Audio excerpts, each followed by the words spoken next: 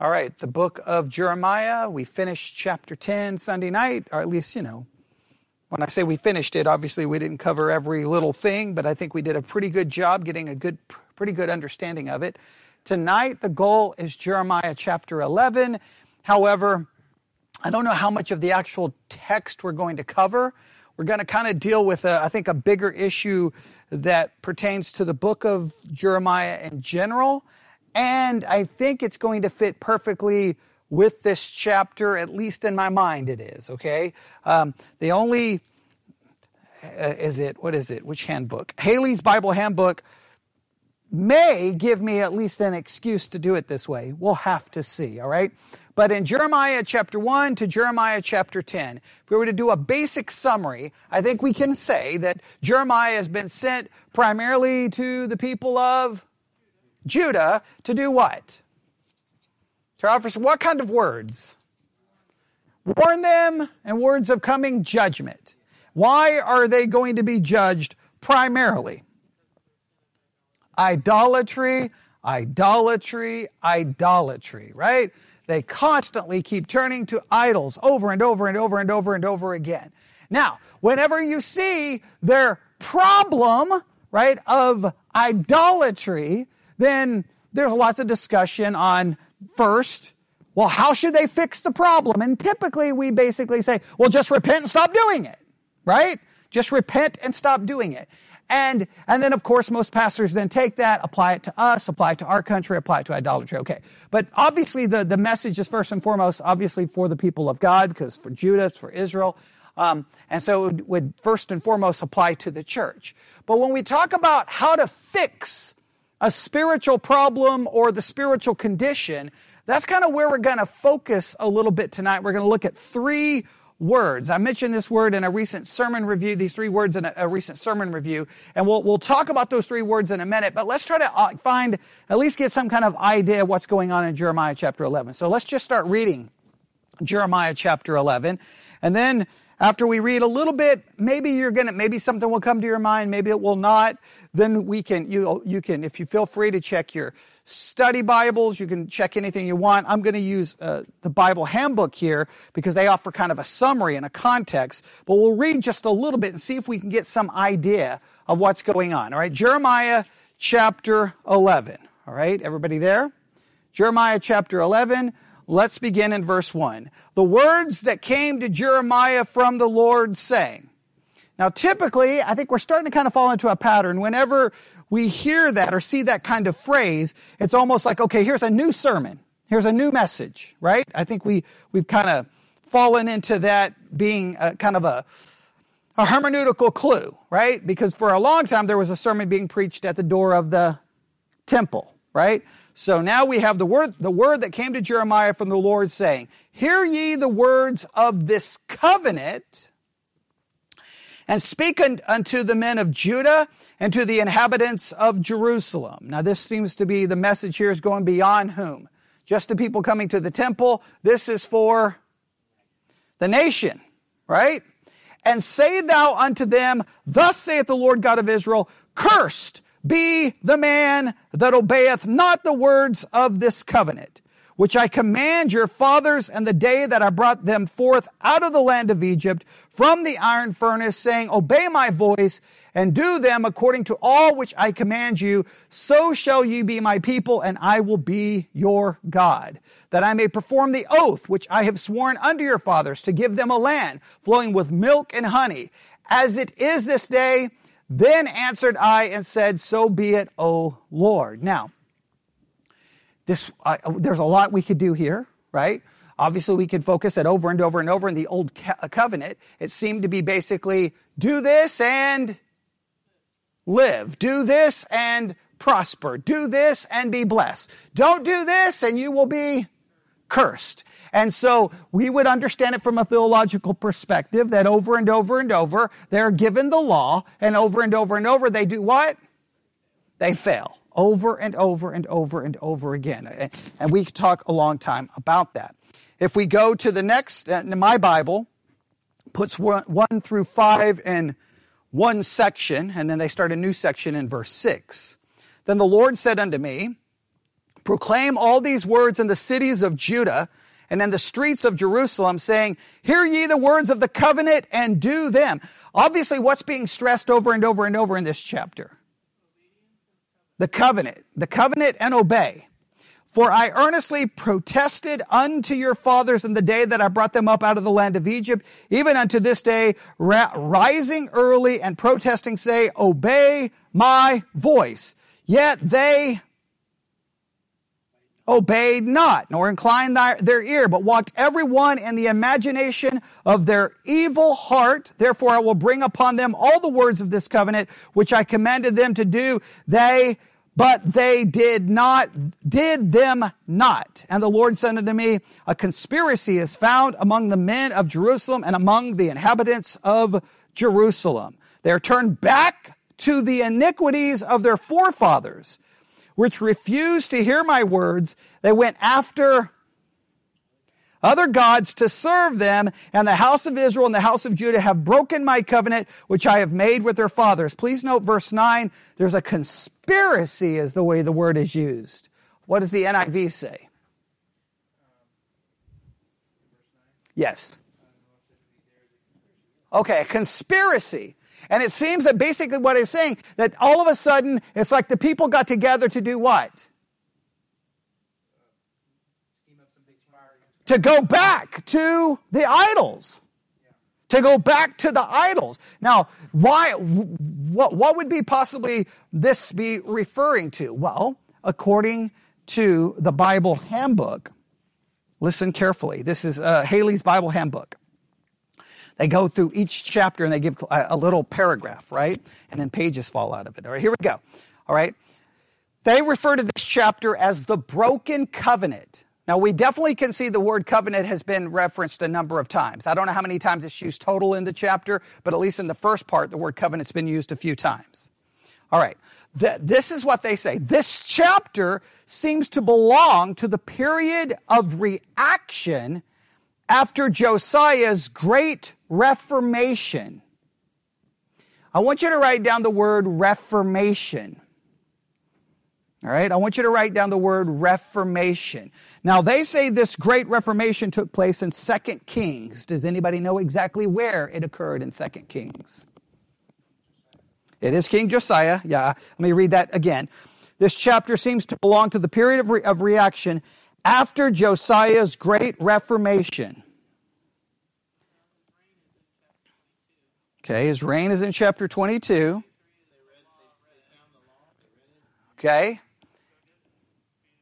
Chapter 23 is where his great supposed Reformation takes place. Okay, we want to read a little bit of that Reformation. I think it's probably a good thing to do, considering that's the context that they are putting this in. All right, and if you go to Jeremiah chapter 1, doesn't it give the time that Jeremiah ministered and is Josiah mentioned? Go to Jeremiah chapter 1. I believe it's verse 1. Is Josiah mentioned? Verse 2, to whom the word of the Lord came in the days of Josiah. There we go. All right, Jeremiah chapter 1, verse 2. Okay, I was saying verse 1, but verse 2. So, Jeremiah prophesies, ministers during the time of Josiah. It goes way past that, right? Does it not? Yes. Okay, but during the time of Josiah, there was a time of great reformation. All right? Look at 2 Kings 23, verse 1. And the king, what king is that? Josiah. He sent, and they gathered unto all the elders of Judah and of Jerusalem. And the king went up into the house of the Lord, and all the men of Judah, and all the inhabitants of Jerusalem with him, and the priests, and the prophets, and all the people, both small and great. And he read in their ears all the words of the book of the covenant. See the word covenant? The book of the covenant. What's been the emphasis in Jeremiah 11? Covenant. And then what? Breaking the covenant, not obeying the covenant, which was found in the house of the Lord. And the king stood by a pillar, made a covenant before the Lord to walk after the Lord and to keep his commandments and his testimonies and his statutes with all their heart, all their soul, to perform the words of the covenant that were written in the book. And all the people stood to the covenant. Everybody seeing the emphasis? And the king commanded Hilkiah, the high priest, and the priests of the second order, and the keepers of the door, to bring forth out of the temple of the Lord all the vessels which were made for Baal. What had happened? Idolatry inside the temple. And he's saying to bring all of them out, right? And for the grove, and for all the host of heaven, and he burned them without Jerusalem in the fields of Kidron, and carried the ashes of them unto Bethel. And he put down the idolatrous priest whom the kings of Judah had ordained to burn incense in the high places, in the cities of Judah, and in the places round about Jerusalem. Them also that burnt incense unto Baal, to the sun, and to the moon, and to the planets, and to all the host of heaven. And he brought out the grove from the house of the Lord without Jerusalem unto the brook of Kidron. He burned it at the brook of Kidron, stamped it small to powder, cast the powder therefore upon the graves of the children of the people. He brake down the houses of the Sodomites that were by the houses of the Lord, where the women were hanging for the grove, where the women wove hangings for the grove. And he brought all the priests out of the city of Judah, and defiled the high places where the high priest had burned incense, from Geba to Beersheba, and brake down the high places of the gates that were in the entering of the gate of Joshua, the governors of the city, which were on a man's left hand, and the gate of the city. All right? I think you can see what was taking place here. All right? Reformation was happening. He was cleaning it up. He was changing it all. But then when we get to Jeremiah 11, there was a great conspiracy to do what? Go back to chapter 11, verse 9.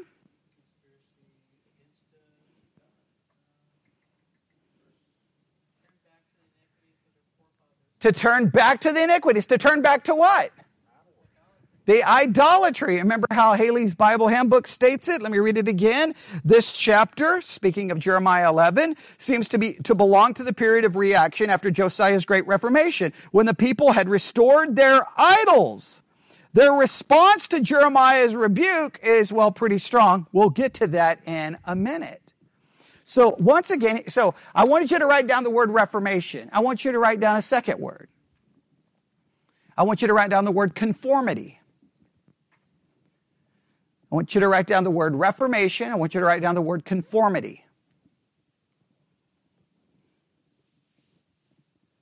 And then I want you to write down the word transformation.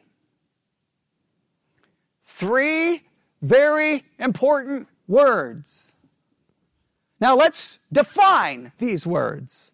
What's the definition of transformation?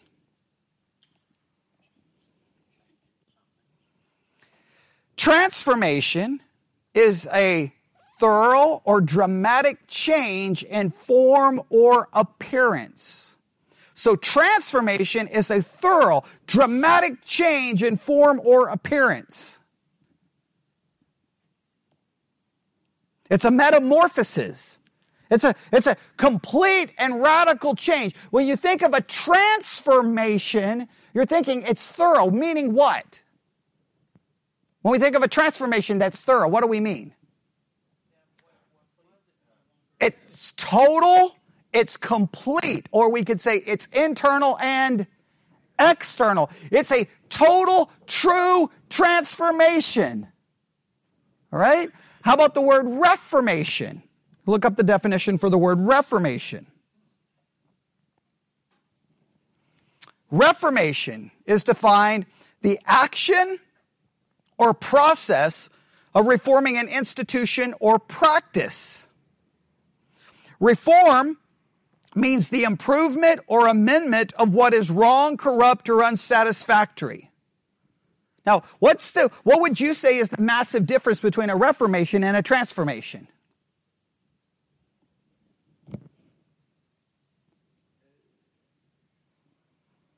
This is very important, I think, to understanding the entire book of Jeremiah.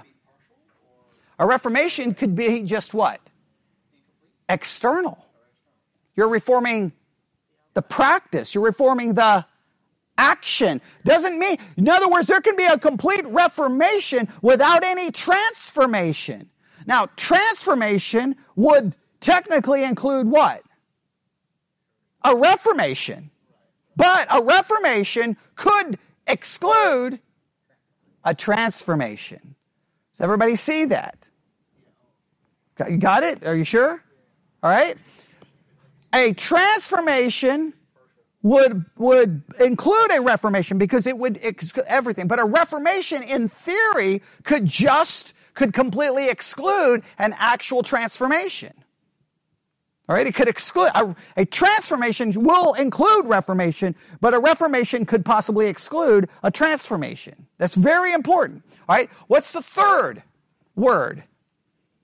Conformity. Now, what does conformity mean?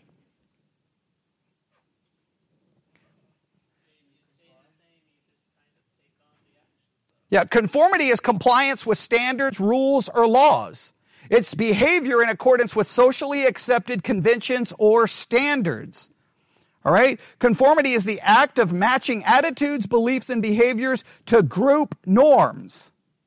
Now, most people live their lives practicing some form of conformity because culture says conform or be cast out, right? To quote the popular lyric. Okay, but I won't go into a music history lesson. But conformity, it's like you're almost instructed immediately to do that. You walk into a school, conform. If you don't, you're the outcast. And in many cases, then that creates conflict. And in many cases, the brilliant educators come along and tell the student who won't conform, you just need to go along to get along, which is, don't get me started on that. Why? Why does that person have to go along and make everyone else go along with the person who's not going along with them? Why does it have to go one way? Oh, because it's easier to make the one person go along with everyone else. Well, who came up with that rule? Make all of them go along with me. That's the way it should be, okay? But no, but that's the whole thing, conformity. Now, how does conformity work in this situation? Well, if there's a reformation, right? Hey, we're going to get rid of this, and we're no longer going to do this, and we're going to do this. A lot of people will simply conform. So there can be conformity without transformation. You can reform, and everyone will be like, oh, get rid of the idol. Okay, we don't do that idolatry stuff anymore. We are reformed. And everyone just marches, follows like sheep, Drives me crazy. Got to go along with the crowd. But where does reformation and conformity ultimately end? Reformation and conformity ends right where you started. You're going to go right back to where you started because it's all what? External. External change is only temporary. Why? Because what controls everything is the internal. From a spiritual perspective, Reformation focuses on what? From a theological, spiritual perspective, Reformation is primarily focused on what? The behavior. If you reform the behavior, what still drives everything? The internal part. Well, from a Christian perspective, that internal part is sinful. It is wicked. It is ungodly because we have a sinful nature. Reformation doesn't usually focus on the nature. It focuses on the actions. Or Reformation sometimes leads to nothing more than behavioral modification. Now, if you could create a situation where the majority will modify said behavior or reform said behavior, then you'll get some conformity just to go along with it so they're not outside of the societal norms. So then everyone will follow. Now, there's always going to be those who cast off societal norms, and typically throughout history, those are the ones who end up dying and getting punished because they won't go along with the crowd, okay? But that's a whole different podcast, okay? That's a whole different subject. But you see where this is leading spiritually. Josiah had a great reformation. He tore everything down, grind it down to powder. The priests were taken down. There was destruction. There was the eradication of it. And of course, many of the people would have done what? In fact, I think if you read 2 Kings 23 and maybe it's in 1 Chronicles as well, there's going to be an attitude where many of the people will be like, Amen. We're going along with this. Yes, we're going to obey the law. We're going to do it because that now is the expected behavior. The Reformation and the conformity is of no spiritual value. I will argue Christianity has been so preoccupied with the concepts of reform and conform, right? To conform, to conformity and reformation. I'm trying to make sure I say those terms correctly, because that's where Christianity is constantly trying to get things to work. We don't like something, we're gonna demand, we're gonna try to reform that behavior, in many cases by demands, boycotts, protests, whatever. We're gonna silence whatever, because then we'll get them to do what? To conform. But what does that change? Doesn't change anything other than the appearance of things. But inevitably, what will happen?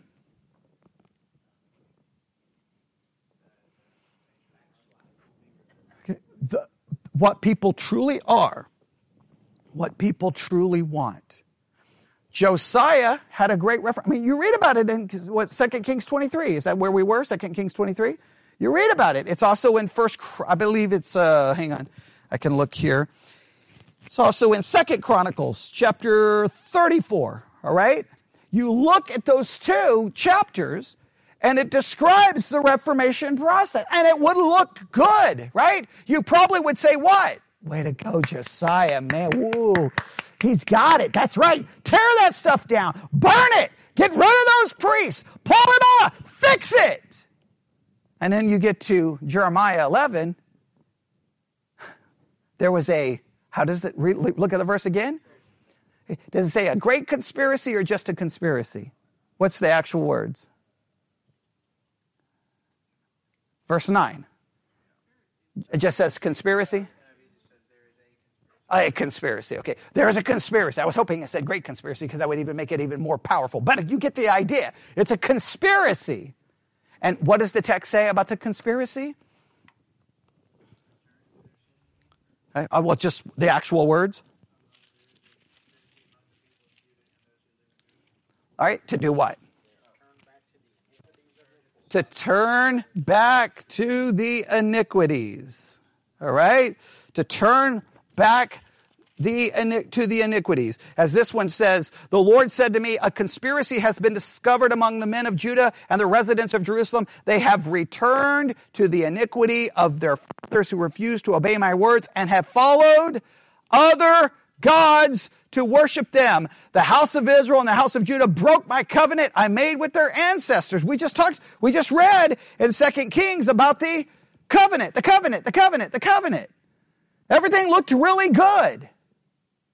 Now I would challenge. Now this is kind of the spiritual challenge, and I said this on a podcast, and I'll say this here. In your own Christian life, you have to ask yourself how much of your Christian life has been reformation. How much of your Christian life has been simply conforming? And then how much true transformation has there been? We like to pretend, we like to preach in the American church that it's all what? Transformation. And we teach that transformation occurs when? At the moment of salvation. And we tell every new believer that they are what? A new creature in Christ. The old is gone, and all things have become new. Now that sounds like a total transformation. That would be thorough, right? For all the old to be gone, that would be the old nature would be completely eradicated. And if that is true, then would there not, what kind of transformation that would be? It would be perfect, it would be complete, and it would be total. The only problem is you're told that 3 days after salvation, and by day 7, you're thinking, something's broken. Now everyone will tell you, oh, it's okay. I mean, nobody's perfect. But you should be asking them, well, wait a minute, why is no one perfect if I'm a new creature in Christ, the old is gone and all is new? But for some weird reason, Christians never ask that question. We're just like, that's right, I'm a new creature. I don't do it. It's those bad people over there. We're all good. And then we become judgmental, self-righteous jerks. Because we got to pretend that we're better than we actually are to conform to the supposed standard that we all pretend to participate in, where nobody can be open and honest about the reality of their life. Well, we haven't got to that question yet, right? Right now, I'm just taking apart the Reformation and the conforming, right? So, but most people believe the transformation happens where? At salvation. I think we can eradicate and it clearly doesn't work, right? Clearly there is a transformation that happens at salvation, right? There is a transformation that happens at salvation. Positionally complete. I go from a sinner to a saint. I go from absolute reprobate to perfect. I go from disobedient to obedient. So there is a complete transformation that occurs, but it is positionally. Now, the question becomes, and it is the $1 million question, and whoever has the answer can write a book and become absolutely rich. What kind of transformation actually occurs in one's Christian life, day in and day out?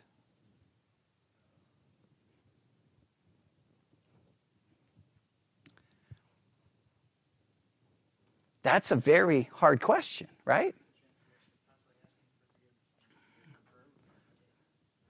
Now, we know the most famous passage about transformation is, right? Well, that's the one that everyone always uses to say it happens at salvation. But then, depending on the next sermon they preach, they always go to the other famous passage on transformation. Oh, come on, everyone should know it. Romans chapter 12, for crying out loud. It's like the most quoted passage. No, that's Romans 5. Romans 12, come on. No. Nobody knows verse 1 and 2? Nobody knows. I'm getting nervous here, okay? That's a pretty common verse that everyone memorizes as a new believer. It's been a while.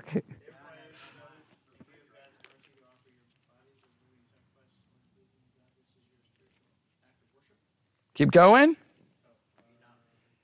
Do not be conformed, but be ye transformed by the renewing of your mind. You should be able to quote it. You should be able to just cite it. I mean, if you've not memorized that verse, you're probably not even a Christian, according to most people, right? I mean, you might want to memorize it. That's a pretty popular verse, right?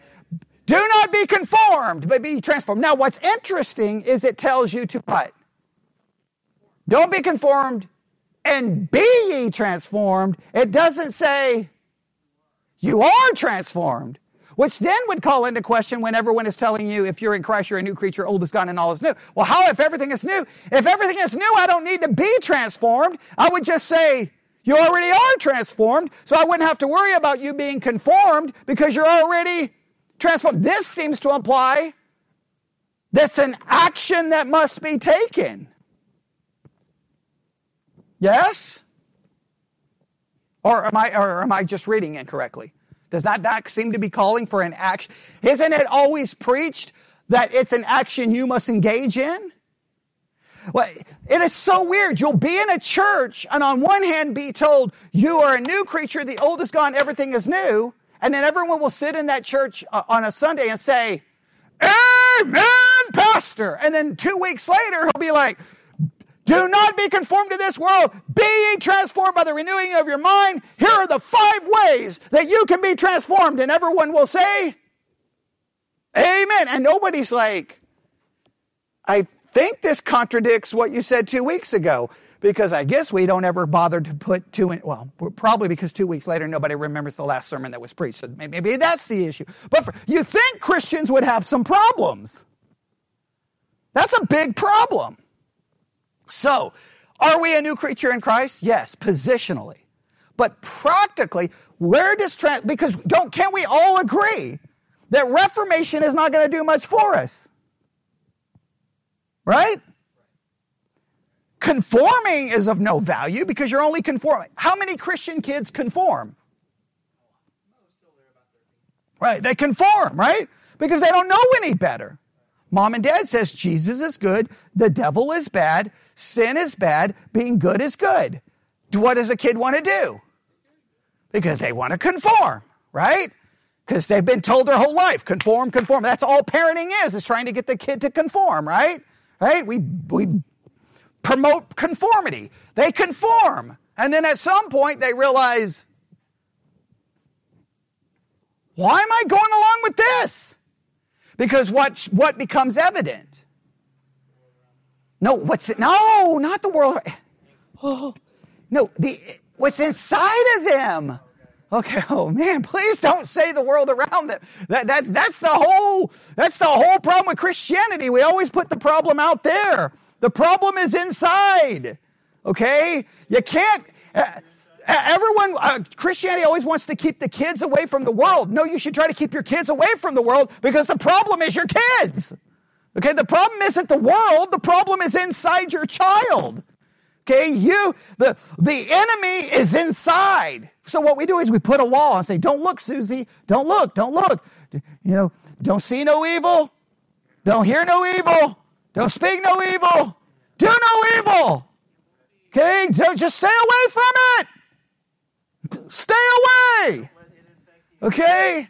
And then all of a sudden you start hearing a growling sound, or you start hearing choo, choo, choo, choo, if you know that from a certain famous movie. And you realize the monster, the serial killer, it's your kid. They're already corrupted. They're in the house. You locked the door. You should have kept the door open so that you could get out. Right? That's the way we always tend to do so. So guess what? We do a lot of trying to do what for kids? And even in parenting, our focus tends to be on reforming behavior or behavioral modification and on conformity. At some point, they realize that what's inside of them does not correspond to your list of rules, and they're tired of conforming to it. So then they break out and try to seek to be bound to the horror and shock of the Christian parent. Because somehow they thought that their angel was perfect. Why? I don't know. They seem to forget that out of the heart comes everything. Adultery, fornication, lust. It all comes from inside. It doesn't come from outside. So the question is, Sarah's question still asks, well then what kind of transformation can there be? Well, if you look up the word transformation in a concordance, I think the only place it's used is Romans 12:2. I could be wrong. Be transformed, or type in the word transformed. Now we may want to look up the Greek word for transformed and see how else it's used.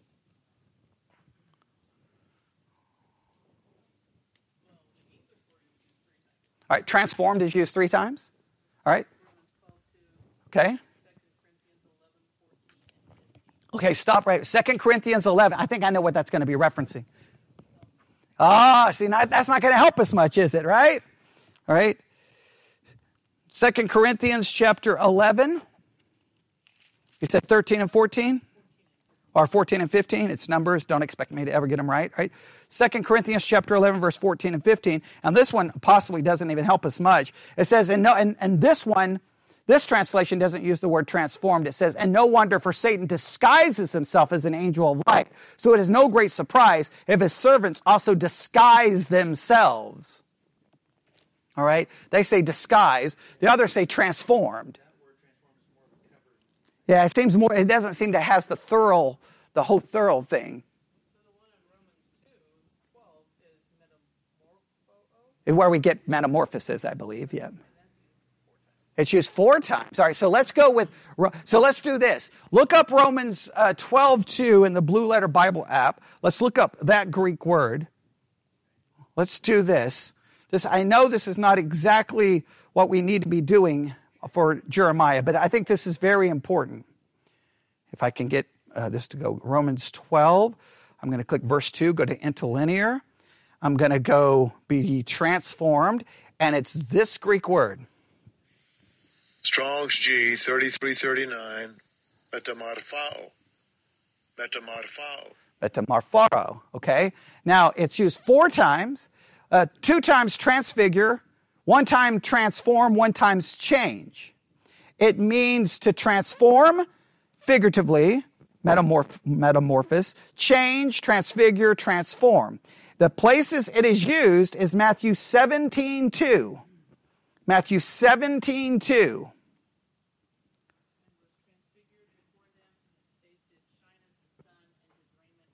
Right.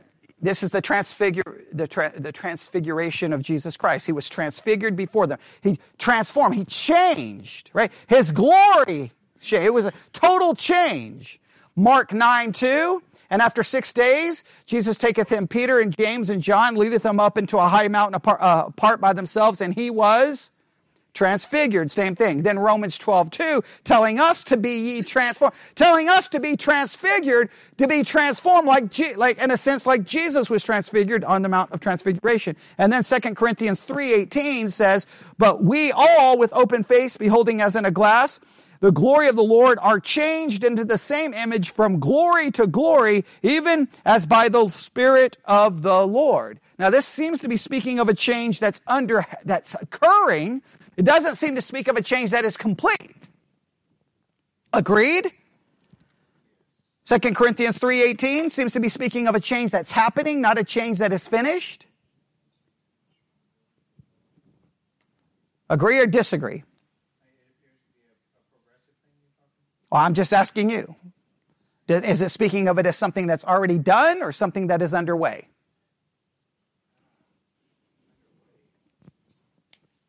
Do we agree or disagree?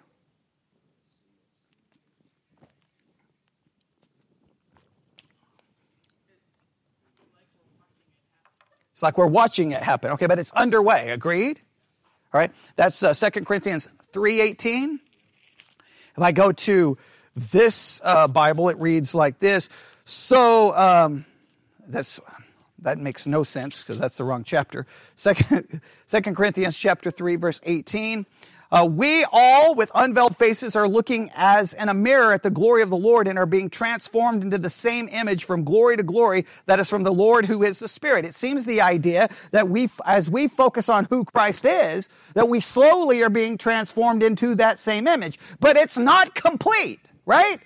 So immediately this tells us what? When the Bible talks about us being a new creature in Christ, that's not true of us practically. That's true of us positionally.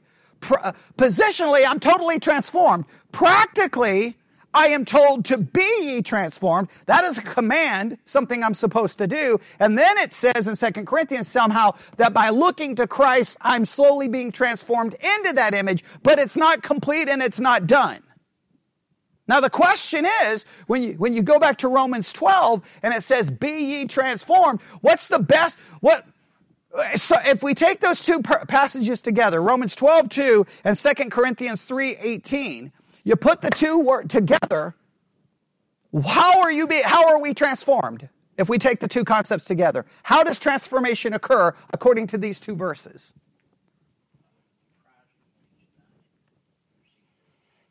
Well, we'll start with Romans 12. Be ye transformed by the renewing of your mind. The renewing of your mind. What is the word renewing there? Does the NIV use the word renewing? Does it use the word renewing? Let's do a little work on the word renewing. Let's see if we can figure this out. Let's see if we have any hope here. Okay, uses the word renewing. This one used by the renewing of your mind. What is the Greek word for renewing? Okay? That's fine how to pronounce it. That's okay. It's a renewal, a renovation, complete change for the better. A renovation, a complete change. But it's a change of what? Mind. Now, the Greek word for mind there, does it involve just the mental faculties? The Greek word for mind, Intellect. Okay, it does seem to be focused there, right? The faculties of perceiving and understanding and those of feeling, judging, and determining. Okay, but so primarily from the mind, right? Okay. All right, so according to this, the transformation occurs by changing what? Our mind, our thinking. Now, who can change our mind and our thinking? Now, this gets to deep. This isn't serious stuff. And look, so just to take a step back, because I don't want people to think I'm just chasing things for no reason. This is very important, okay? Because we had a reformation occur for the people of Israel and Judah more than once. But we clearly know Josiah tore it all down. And then we get to Jeremiah 11, and it's like, hey, I don't know if you're aware of this, but there's a conspiracy to do what? Go back. Meaning the Reformation did not last. How many different times in Israel's case were like, hey, we're so sorry. We're going to reform. We'll get rid of our idols. We'll do the right thing. We will obey. Only to go right back to the idols. The Reformation never keeps. Time and time again, many of the people would fall in line simply to conform to now what is expected. But over and over, that conformity would only last until they changed back. And once they changed back, the conforming would go the other way. So reformation and conforming is useless. That's got to be a warning to us.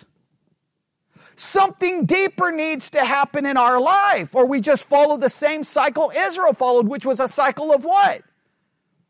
Failure, failure, failure, failure, failure. Now, the only ultimate hope is what? The imputed righteousness of Christ, right? The only hope is the positional hope. But now we care somewhat about our practical life, right?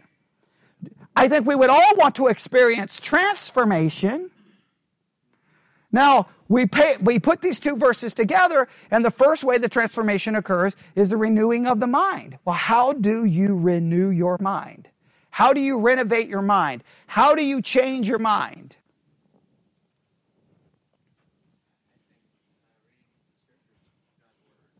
Okay?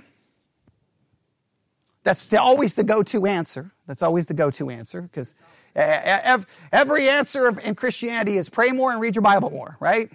You get shot 3 times, read your Bible more, pray more. That won't take you to the hospital, okay? I'm not going to say it's not there. Okay.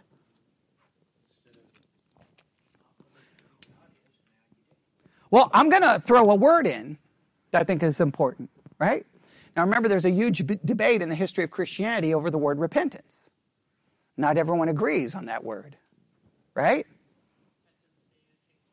Okay, right. Because a lot of people use repentance is more than a change of mind. It's a change of behavior, right? But it's a change of mind.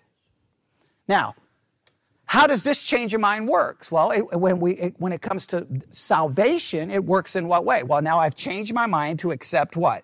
There is a God. He is holy, and I am a sinner, and I cannot save myself. And Christ died as a substitutionary sacrifice on my behalf, and by putting my faith in him, I will be declared to be righteous even though I am not. That's all requires a change of mind. So really, the change of mind starts right there. But that change of mind must continually to be built upon. Now, what makes changing our mind so difficult?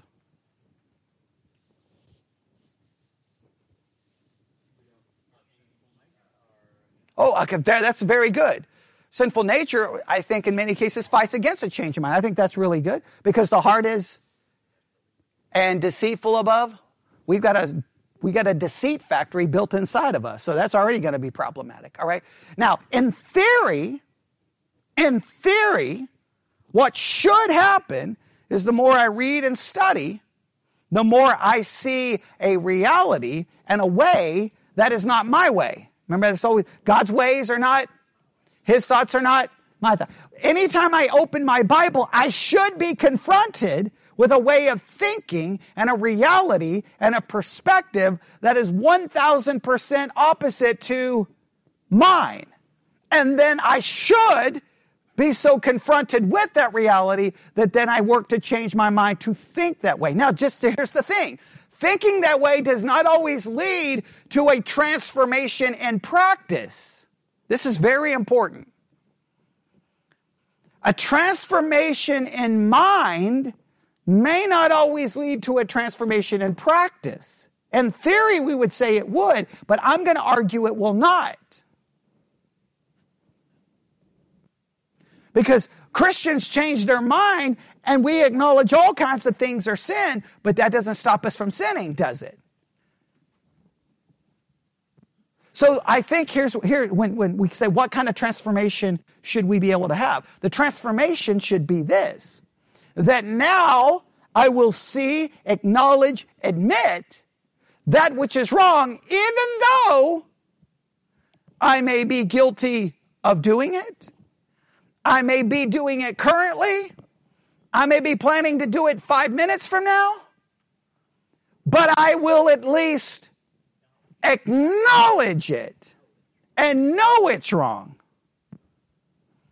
Now, you would hope that transformation of mind would lead to a change of action, but we have something fighting inside of us that's going to fight against that. What we have a tendency to do is do what? We see what we don't like and then try to either reinterpret it, throw it out, and that's not transformation. That's not the renewing of your mind. We see a scripture we don't like and we start trying to do what? Well, in this situation, it's really not that bad. We start making excuses instead of just acknowledging it. Now, I'm not saying acknowledge it fixes everything, but you can't get anywhere until you acknowledge it, right? So the renewing of your mind is really just admitting what?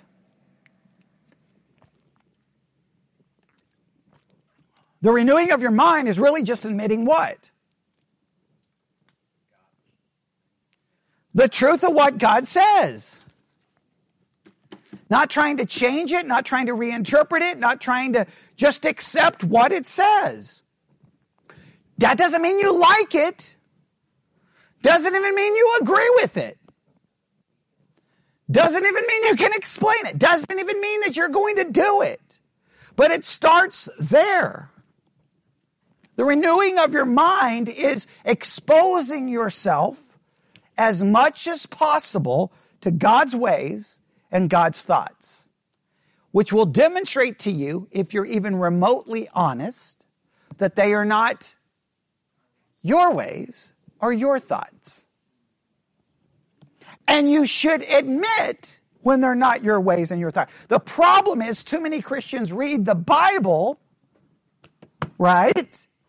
And then instead of transformation by the renewing of your mind, they settle for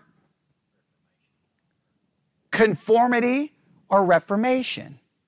Well, I'm supposed to clean this up, and I'm supposed to do it, and I'm just going to go along with it.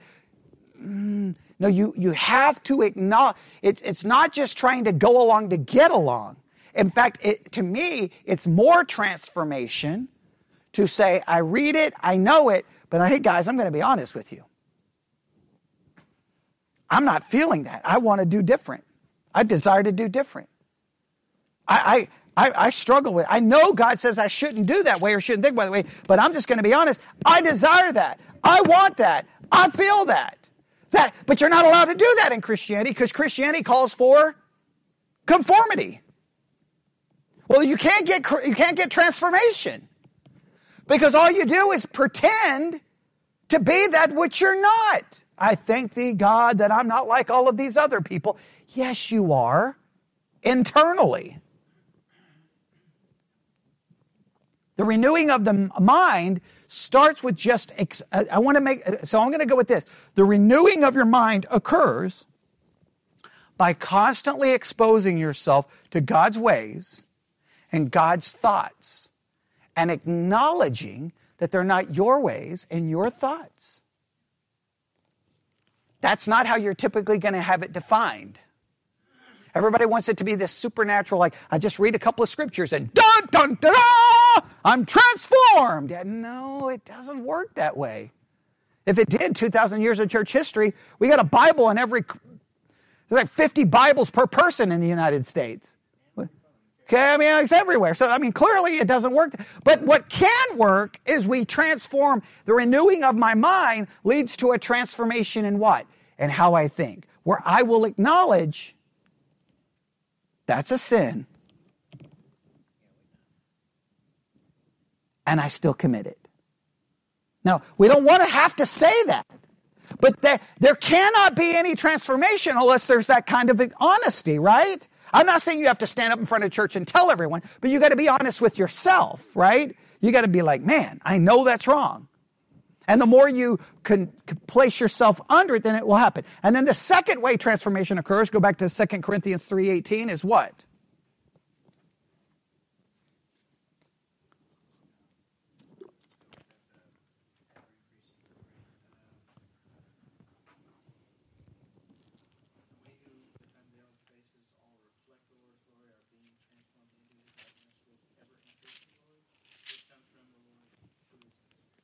All right, how does this seem to imply that it takes place?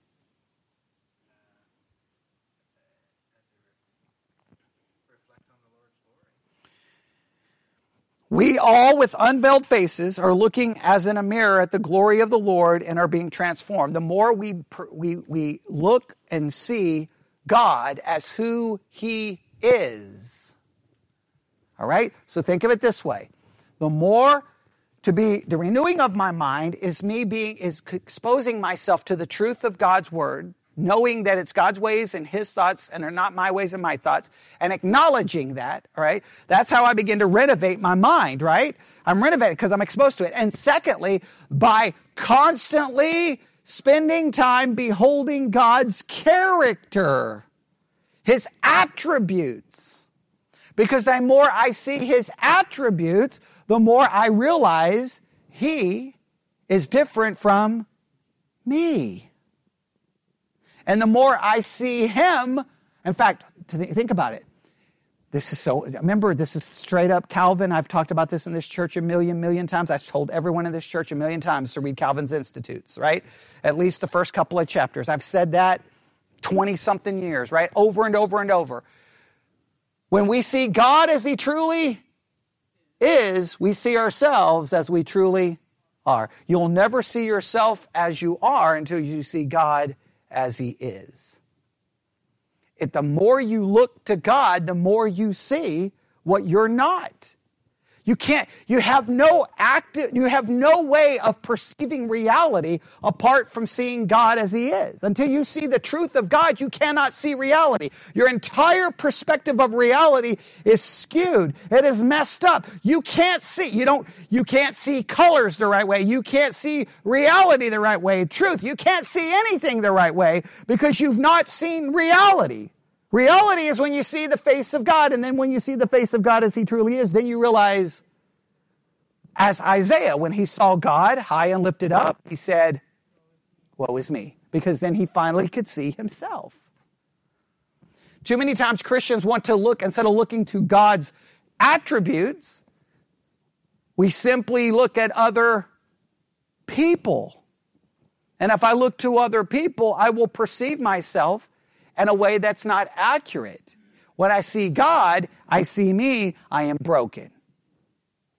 So really, if you think about this, what is required for any true transformation is to constantly place myself before God's Word while I'll be confronted with thoughts and ways that are different than mine, and I need to acknowledge those ways are true and accurate, and that they're not my ways and my thoughts, and that I acknowledge the truth of them even though I acknowledge my struggle with them or maybe my unwillingness to even want to submit to them. I'm willing to admit that.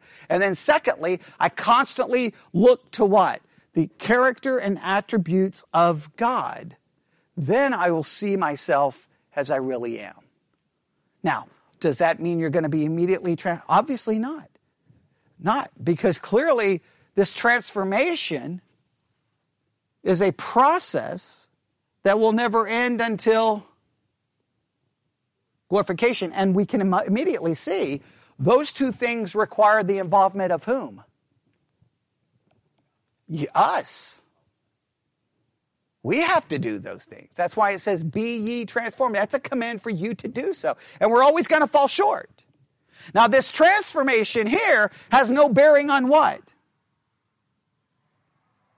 This transformation that we're talking about, Romans 12:2 and 2 Corinthians 3:18, this transformation has no bearing on what? Our justification. Now, this is very important because most people use this transformation as a basis to judge your justification, which is completely in error. Because that cannot ever be used to judge my justification, because my justification is by an imputed righteousness. I'm already perfect. How can you can say, look at all your mistakes. It doesn't matter. I'm perfect. Not only that, any mistake you point to or any sin has already been paid for in Christ. I don't know how you can judge me anyway. So that whole thing. So don't ever do that. But what I want you to see is when you read Jeremiah 11, what do you see here? Sin and failure, sin and failure, sin and failure. In fact, over and over in every chapter. So we'll just end by reading the verse that I think is the one that should jump out at all of us. Right? And the Lord said unto me, a conspiracy is found among the men of Judah and among the inhabitants of Jerusalem. They are turned back to the iniquities of their forefathers, which refused to hear my words. They went after other gods to serve them. The house of Israel and the house of Judah have broken my covenant, which I made with their fathers. The Reformation and the conforming did not work. And it never has, and it never will.